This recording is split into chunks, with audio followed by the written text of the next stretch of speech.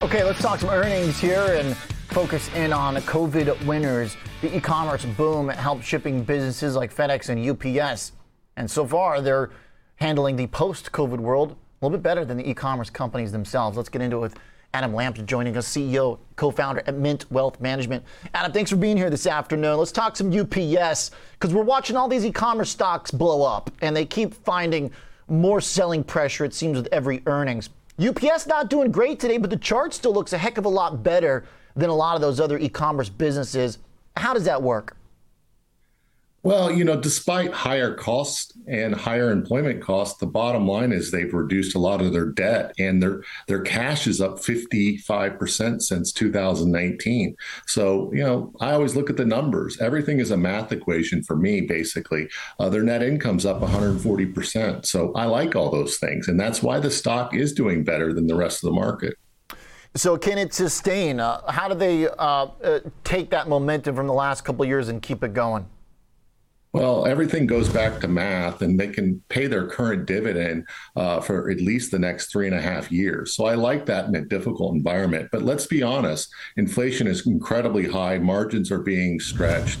Unemployment numbers will go up, but they're in a good position. Cash is king, right?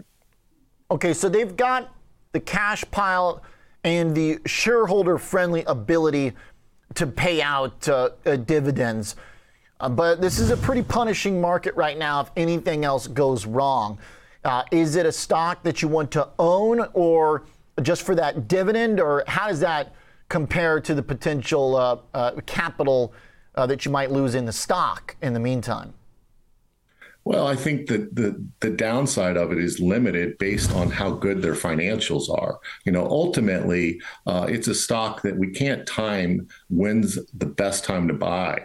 Quite candidly, at average recession, the market goes down 30 to 35%. And depending on what day you're looking at, we're down, 20 to 30%, depending on which index we're at. But I think this is a company that, cash flows matter, and they are in a really good position to weather the storm. And, with the monetary policy changing and high inflation, there are going to be some storms going forward. I mean, GDP growth is being reduced across the board. And what drives the market is the consumer.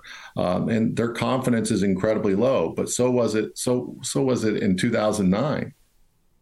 For growth potential, it sounds like this company will be exposed to recession risk like any other cyclical business. I mean, even with the e-commerce ties, this is still ultimately a cyclical trade, I guess, is the way we have to think about it. Yes, but it goes back to 55% cash increase since 2019. So they're in a really good position. In fact, if you look at like 2008, a lot of companies are in a lot better position than they were in 2008, and this is one of them. Okay. All right. Like it. Thanks, Adam. Nice take for us here on a stock that needs a little bit more attention. Appreciate it.